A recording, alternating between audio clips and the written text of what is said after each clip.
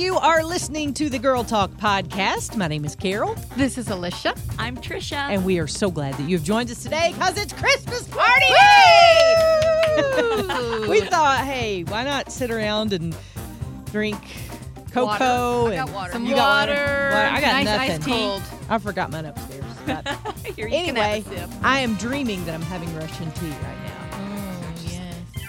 That smell wafting up, you know. Mm-hmm. I love some Smell it. Russian I smell it. Do you? Yeah. Okay. Well, so I thought we would just have a little fun today talking about the last year. And, the thing that prompted this was, you know how all the magazines tend to want to do the year in pictures. And so you go back and you look at all the pictures from the year and they're all bad pictures. It's like, I'm so depressed now. But, and now on Facebook, they've kind of caught on. So they give you the year in review. The memories. Yeah, Christmas memories. Anyway, I just thought it would be fun kind of just to look back on this year and talk about things that we've learned and maybe things that we haven't learned that we continue to not learn. Those. Yeah, so who wants to go first? What do you think you've learned this year? It's challenging, isn't it? I know. It is hard to think about the whole year. You know, we've learned patience. Yeah. Oh, absolutely. Lots and lots of patience. I've learned not to pray for patience.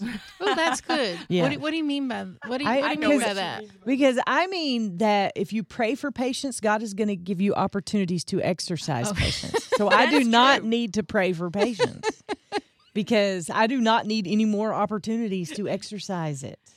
But seriously, with a middle schooler, Oh, yes. How are you learning patience? I need to take notes. Go ahead. Well, I think just when things come up, like in our house, I think we've just learned to be patient with each other.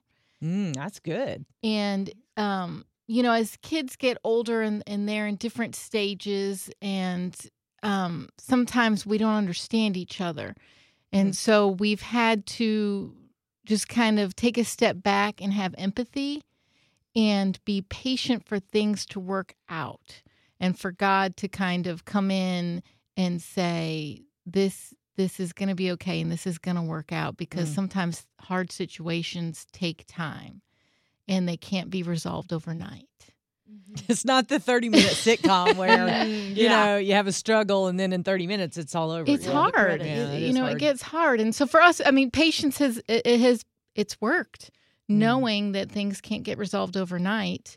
And then when they get better and you can look back and reflect, and then you realize, okay, God had a plan and it's working out and it's okay. I think it's interesting that you mentioned that because I think so few of us take time to reflect back. I think that's the problem. Oh, yeah. Yeah, you don't ever sit down and go, now, why did this work? I love what you're doing with your kids, making them have conversations at the dinner table. Oh, I know. That is conversation practice. We did it last night with my impressive. mom and dad. Yeah, it is impressive. It was awkward, but it's making some headway. And I was really gratified. You never get over wanting to please your mom. Oh, yeah. And my mom said to me, Trisha, I think that is a really good idea. Keep that up. And I was really happy to hear that because that made me feel good. So, tell us what is it that you do? What do you have them do? Okay, conversation practice. It's not a long thing because I know that they would really not like it if it was. So I'm trying to make it kind of user-friendly. So I say it's somewhere between 3 to 5 minutes. And what we're going to do is we're going to sit around. It's kind of after we've eaten most of our meal. And I have one of the boys ask a question of somebody else, somebody else in our family, ask a question maybe about their day, about how they're feeling, or about something that they accomplished today. Anything. I want to give them free rein to come up with their own questions. So, ask somebody something maybe about their day. And then they listen to the answer, and then the idea is, and this is the second part of it, is they have to come up with a follow-up question. Oh, wow. And the follow-up question is based on what the response was. Yeah. And so they have to listen and pay attention. That's right. That's right. Yes. Yeah. And they can't just ask them and then start to look down at their fingernails and think about dessert and whatnot.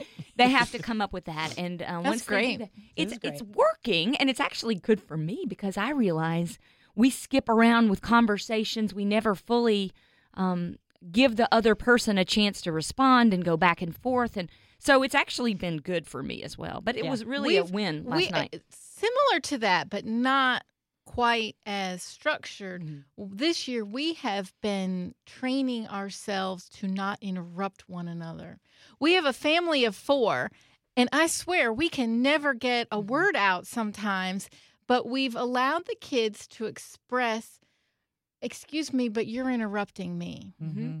And as a parent, I do it a lot, and I didn't realize it because you think you already know what they're going to say, or, sometimes they can get long-winded. And I'm like, I don't need to hear the whole explanation. But then once I was kind of called out on, you just interrupted me. And we're like, okay. So, and we all have realized that we've done it, and we can call them out now. And it's easier to kind of call them out because they know what we're doing. And it's really helped our conversations at dinner time, especially. We'll all be just, talking. And now we're talking more and listening before the next part comes up.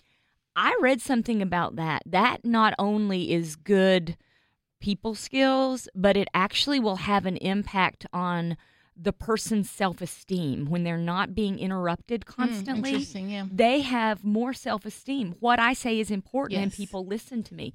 And I read that one time, and it really hit me because I do interrupt my kids from time to time to get to the next thing. I got to tell you about cleaning your room. You got to shower tonight.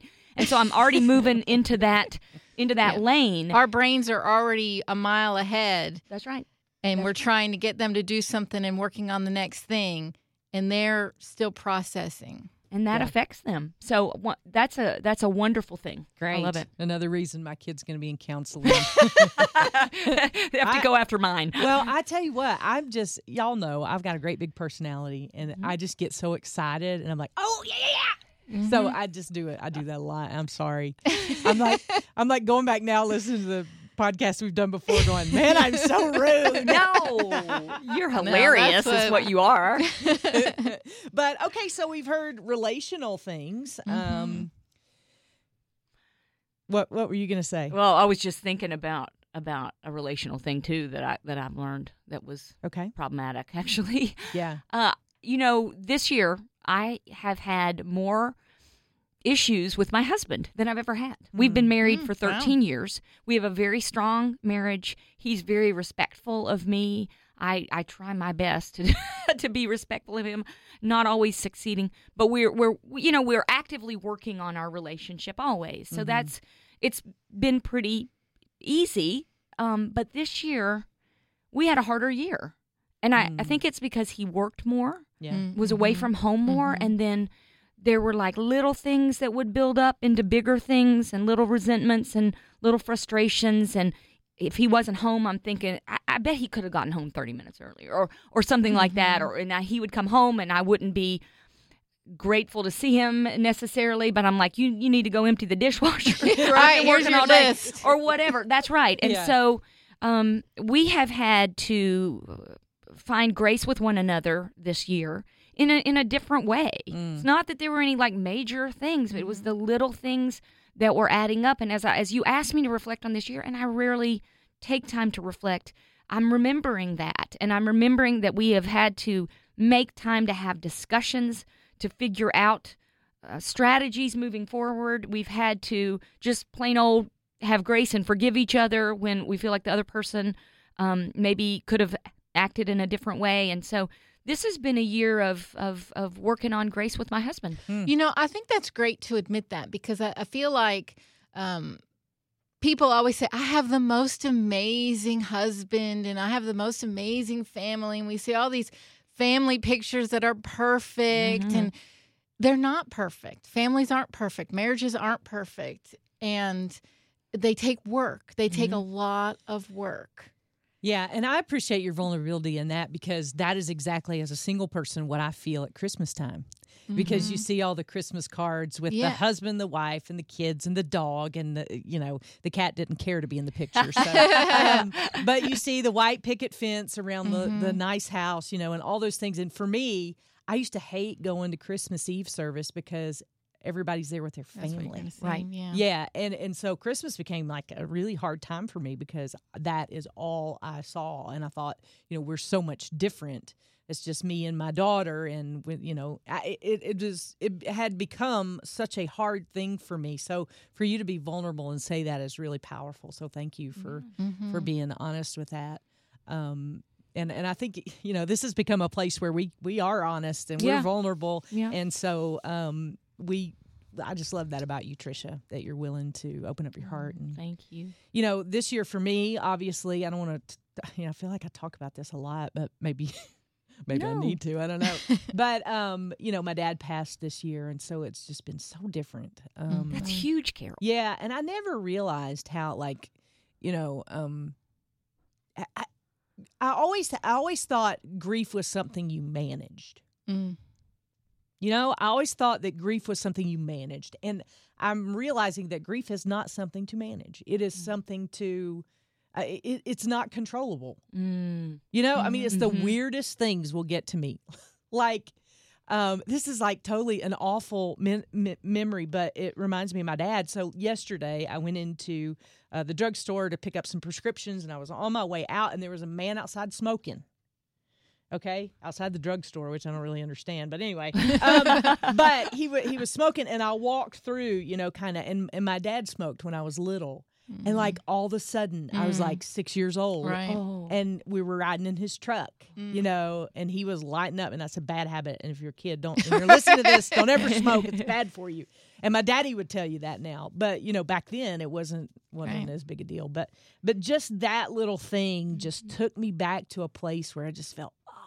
And I've been blessed with a couple of friends who have gone before me in this journey and have just provided so many powerful things. I was going to read to you guys. I shared this on my show, but a gal named Shara Donahue wrote this, and she said, "Grief tends to be a surprise guest during the holidays. Yeah. Oh, yes. It can spring up in the form of a breathless gasp, an unforeseen rush of tears, or a whisper of undefined melancholy in the midst of celebration. But it does not show up to torture. It reveals itself because we've lost someone worth grieving." And I thought that was so powerful, Yes. and really how I'm feeling this Christmas. If I didn't have a kid, I wouldn't have put up a tree. Right. This year is just so incredibly different. And the funny part is that my dad's probably in heaven just cracking up because he wasn't a shopper. We would open gifts on Christmas morning, and he would say, "Let me see what I got you." He just wasn't. I mean, he was a real jovial guy, and we always had so much fun. And so he wasn't even really about Christmas, but it's just so different. I don't even really know if I have words for it yet, but I've realized this last year that you can't manage grief. You can't. You can prepare for it best you can, and you can think you're ready. Like right now, I shouldn't be crying during a podcast, but Of course. But it is so.